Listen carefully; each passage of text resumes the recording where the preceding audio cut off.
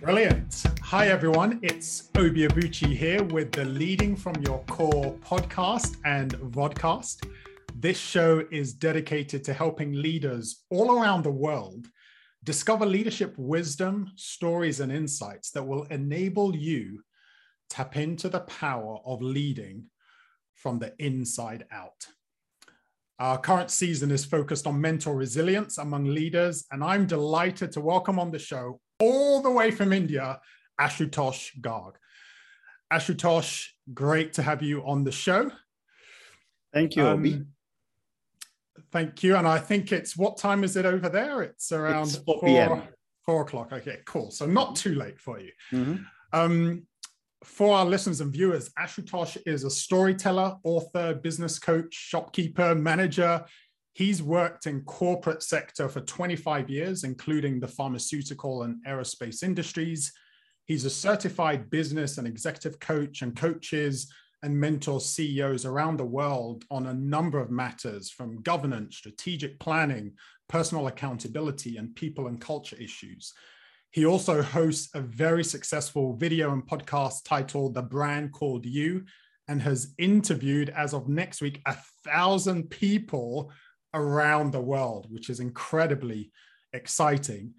And he's also a man after my own heart. He's written 8 highly acclaimed bestsellers, and his latest book, which we'll explore a bit on this show, is How to Survive Failure and Come Out Stronger.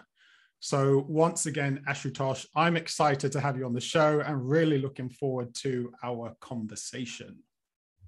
Thank you, Obi, for inviting me. It is my pleasure to be on your show. I'm so glad that you're talking about leadership, about lessons, because this is something which each one of us always looks forward to hearing from various people, irrespective of who or where we may be from, because our problems are similar. And as human beings, I think we need to be able to learn from one another. So thank you for calling me. No, thank you. And I love your passion for learning and for sharing as well, because as you say, as human beings, we need to be able to do this. Mm-hmm.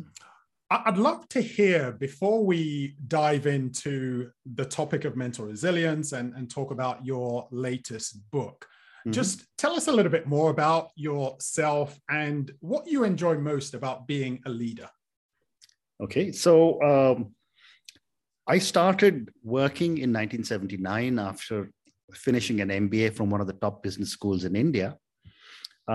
Started working for British American Tobacco India. It's called India Tobacco, now ITC Limited. Okay. Spent 17 years with them. When I left in 96, I was managing director of their entire international operations. Then I moved into aerospace. I was head of Asia for 2 large American aerospace companies. And then I became an entrepreneur in 2003.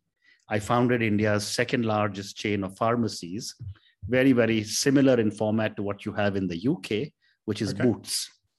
Brilliant. So we built, in fact, my first business plan that I wrote for my chain was build Boots in India. And that's how it started. And I've spent a lot of time in the Boots stores in the UK. I did that until 2016. And 5 years ago, when I turned 60, I sold the company. It was a nice, big company, sold it. I've been a member of the YPO for 27 years. So that kept me busy. I've served on the board of Gavi, which is the Global Alliance for Vaccines and Immunization, for 8 years. So that's a very topical discussion these days on vaccines. As you mentioned, I'm a published author of 8 books. I'm working on my 9th book now. I was recognized by the World Economic Forum at what they used to presumptuously call Global Leaders for Tomorrow, and now Young Global Leaders. And, and I'm at a stage in my life where I'm doing lots of things that I enjoy doing. I'm a coach, so I coach large company CEOs. And I write a lot. So that's a quick summary of what I do. Lovely. To answer your second question on leadership, I think my own view for a very long time has been that when you are given an opportunity to lead, and it doesn't matter companies or a small team or even someone who's doing anything at a sort of community level, it is important for us to be able to figure out how can we be able to convey our thoughts, our passions, our dreams to a group of people, and see if they are willing to understand what we are wanting them to do, and follow them with all the passion that we would like them to have. That's what I would say is this whole thing. Yeah, no, I love that. It's so, as a leader, there's a vision you have, there's a dream you have, there's a goal, and you've got to need to inspire people to go on that journey. But how do you do that, right? And how do you navigate the challenges of that? Fantastic. Our topic today, the theme of this current season of the show, is mental resilience. I would love, clearly with your experience, the CEOs that you coach, the businesses that you've built, you've inevitably faced challenges along the way. So we'll explore some of that now. But just to start off with, so I think of mental resilience. We face difficulties and challenges. And in those difficult moments, I'm often thinking, do I have what it takes? Correct. Am I good enough? Can I bounce back from this difficulty? The things that I say to myself will influence the decisions that I then go on to make. And how do I bounce back from the knocks that life throws my way? So that's often how I think of mental resilience. And so So this is exactly what what you have said is what I was also lead up to, that based on the understanding of a mentor, a mentee can then draw upon the mentor's experience, knowledge, and wisdom, if I can use that term, to be able to really say, these are the roadblocks that I'm beginning to face in my life. How do I navigate my way past these roadblocks? How do I remove some of these roadblocks? And keep heading in one direction? I'll remember an interesting set of episodes that when I was building a company, and I started as an entrepreneur late in life at 46. But in my mid 50s, when I used to talk to my teams, I would always tell them, I said, my role as the founder owner of the company, or as the chairman of the company, is, and at my age, and all of you are 20 years or more younger than me, my job is to be your goalkeeper. I've got to make sure that I don't let anyone shoot any goals into our side of the goal while you are running with the ball to the other side.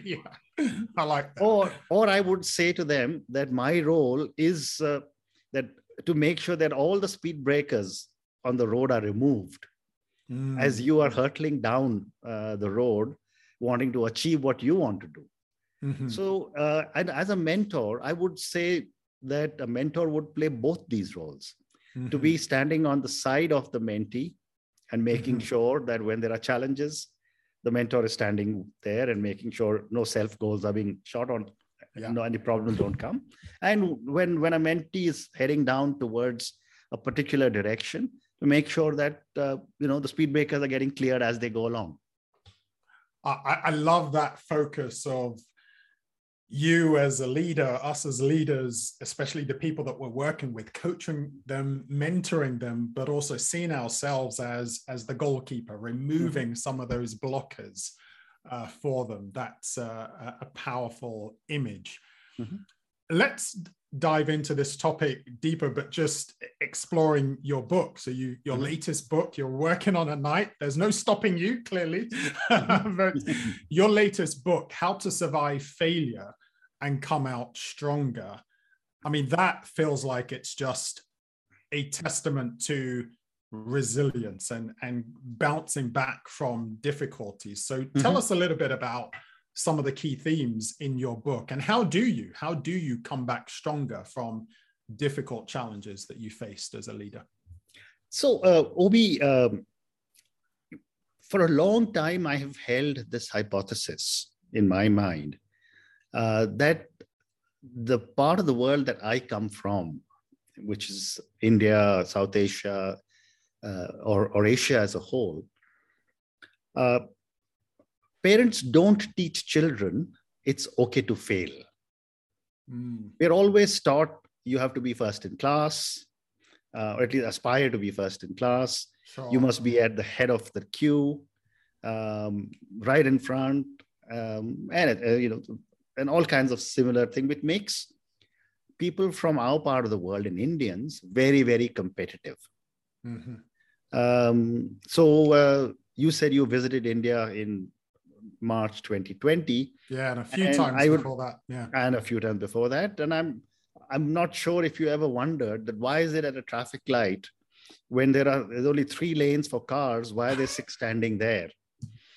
I would say that it's probably because our own, the way we have been taught to think of getting first off the block, first off a traffic light. Sure.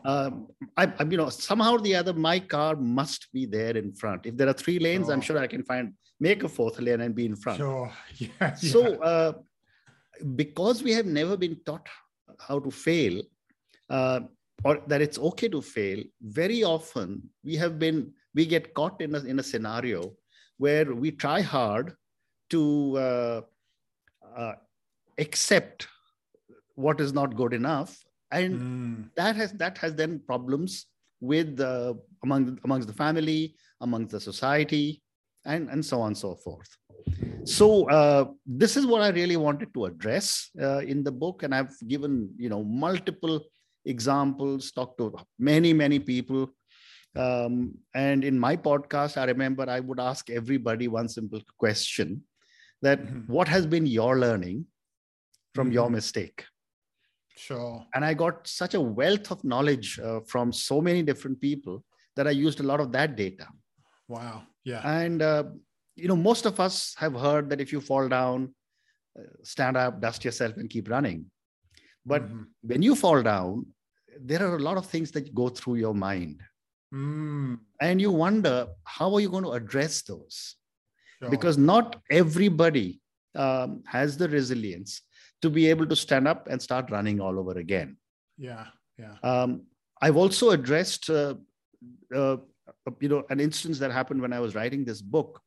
The founder of a very large organization was deep in debt, and he wasn't able to handle that debt, and therefore took the ultimate step and committed suicide.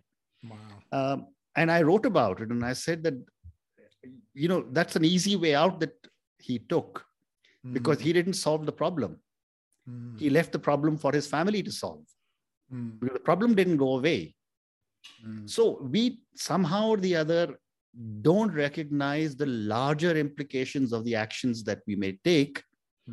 And then suddenly we take actions which are irreversible, leaving behind a lot of worried people on what they will do. So failure is a subject which I believe people don't address well enough in most countries. There is always a stigma that gets attached to failure. And yet, if you look at the startup world, Silicon Valley, for example, actually loves people who have failed, because they say, if you failed once, twice, thrice, the experience will be invaluable for your next venture. But if you again look at it very clinically, you realize that societies which are open welcome failure. Societies which are closed do not welcome failure, and which is why you don't have any kind of innovation coming out of a lot of societies which are closed, because they don't respect the fact that you may fail. So it was on these kind of stories and hypotheses that I built the whole book. Wow, thank you. That's there's so much that could be unpacked with that alone. And one of the elements that you described there that really resonated with me was, you said when you fall down, some people say, oh yeah, just dust yourself and get up. But you particularly said there are things going on in your head. Absolutely. And I feel, just from my experience coaching people, working with leaders over the years, that's the hardest thing to deal with, because you don't always see that. Correct. And sometimes people are smiling and people are putting on a good face, but inside they're probably saying to themselves, I'm terrible. People must think I'm a failure. I'm worthless. I'm nothing. And so sadly, you gave the example of someone who committed suicide. I wrote a similar story in my recent book, Leading from Your Core, about a leader who committed suicide. But for me, it's actually not just theoretical. I know what it's like. I remember a big failure I had about 10 years ago, and we were paying our mortgage on the credit card. But because I had associated myself with the failure, I felt, oh no, I'm terrible. This is so painful. I was thinking of having suicidal thoughts as well. Wow. And it wasn't until I was able to start saying to myself, Obi, you're not what you do. You're not what you have. You're not who you are. You are loved. You've got an incredible family. You've got friends. You have an ability to bounce back. That was when I started to think differently and have a different mental game that helped me push through. So I love the fact that you say a big part of resilience is being able to welcome failure and do what they do in Silicon Valley. Correct. Hey, what have you learned from this? What have you learned from this? So my own view again is that when you're confronted with something that you view as a failure, the most important thing is to talk about it. We bottle it up inside us because we feel the world will judge us. Sure. What will my family say? What will my friends say? What will my community say? What will my organization say? And I've often told people that don't be worried about what anyone else will say. They have no time to think about you, because everyone is caught up in their own challenges. Sure. So if I'm going to be worried about what Obi will think, I don't even know what challenges Obi is going through. Obi has no time to say, oh, look at Ashutosh. She's the guy who's going to now fall on his face and he's going to mess it all up. So very often, I don't know if you've noticed, but when a child falls down while playing, if you don't look at the child, she or he gets up and starts running all over again. Yes. And the child is looking all around to see, has someone seen fall? If you're looking at your own child fall and she or he sees you fall, she'll start crying. Right? Because that's attention. Right? So, that's a child, but we are just grown up human beings.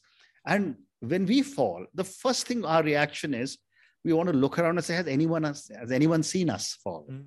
And if nobody has seen us fall, we'll get up and we'll start walking again.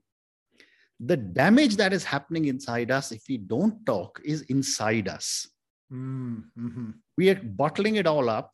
And every time you bottle up something which is negative, you are creating negativity inside you.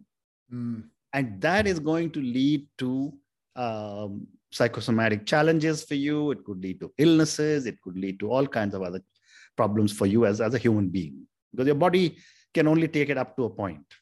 Yeah. That is such an important message, especially to leaders, because leaders have an appearance that they want to give. They want to inspire confidence in others. They want to lead them to an incredible goal and vision. And when something isn't going right, you suddenly think, I'm losing face and I don't want to talk about it. I love the fact that you said, don't bottle up the negativity. There's so much research that says it will damage you psychologically if you're bottling up that negativity. Do you have a story yourself of a significant failure or challenge you faced and how you overcame that? So someone asked me this question and I said, the fact that I could write a whole book on failure means you can imagine how many failures I must have.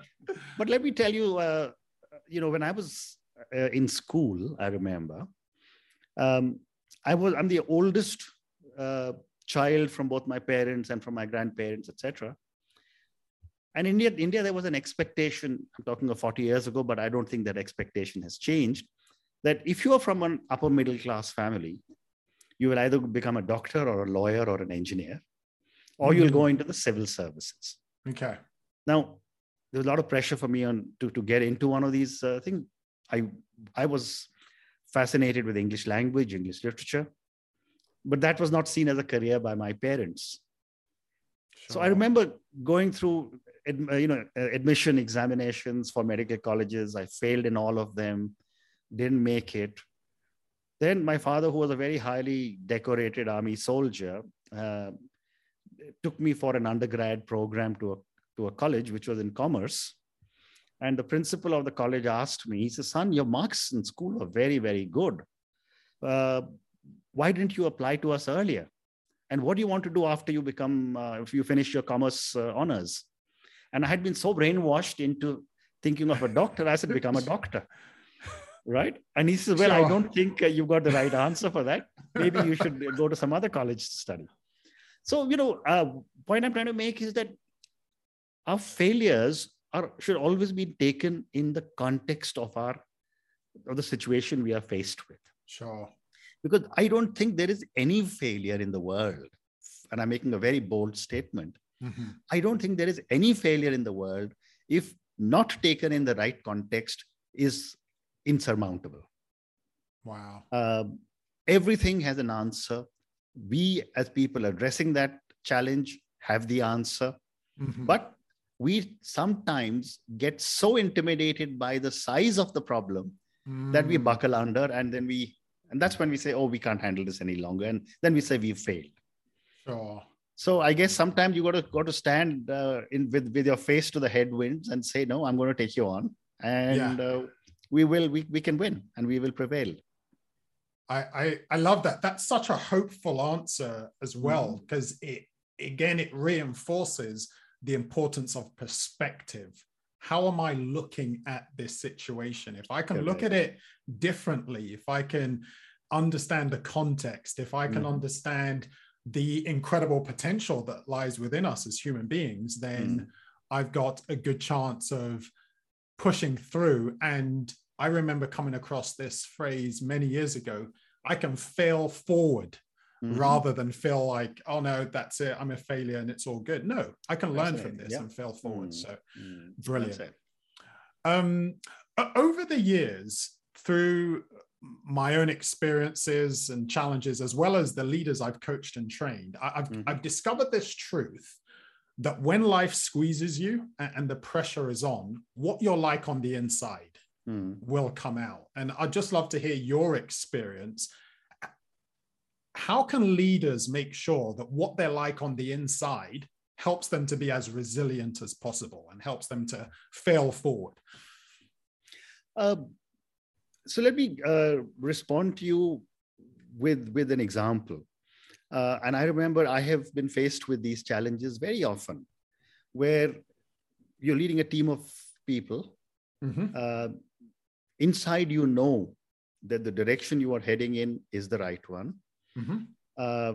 You know that this is going to have a negative impact on some of your team members.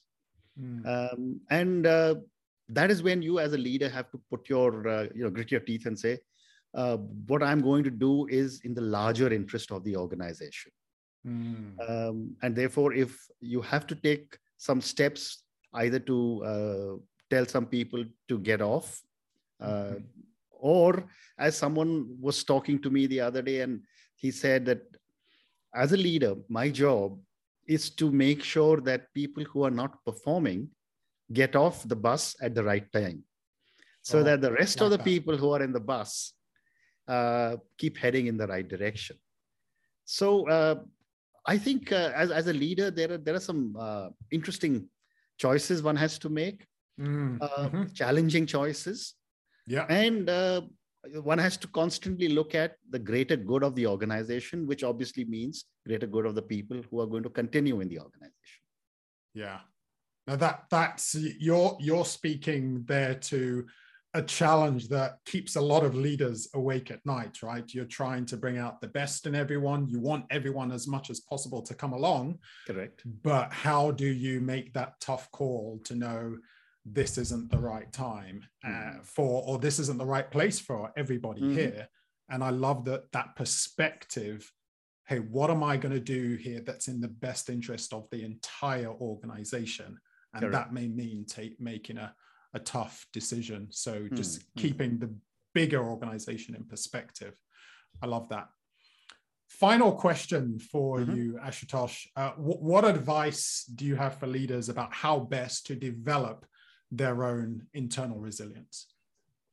I would say a few points when you talk of internal resilience. Number one is that as a leader, we need to be absolutely clear in our own mind of where we want to take the organization we are working with. We need to have the internal security amongst ourselves. So we have to be strong to make sure that we don't buckle under when we are faced with headwinds. We have to make sure that the teams that we are working with, they understand the mission and the purpose and the vision that we are setting out for the organization, so that people don't talk at cross purposes. And finally, as I always tell a lot of my colleagues, that when we are inside a boardroom, debating, discussing, let's argue, let's fight, let's debate within closed doors, sure. And let's agree. Once we come out to the rest of the team, then we have to put up a united front, a united face. And that must never change, because I have seen this many times. You finish a board meeting, you come out of the board meeting, and two of the people in the board meeting who come out are saying, I don't agree with what that guy said.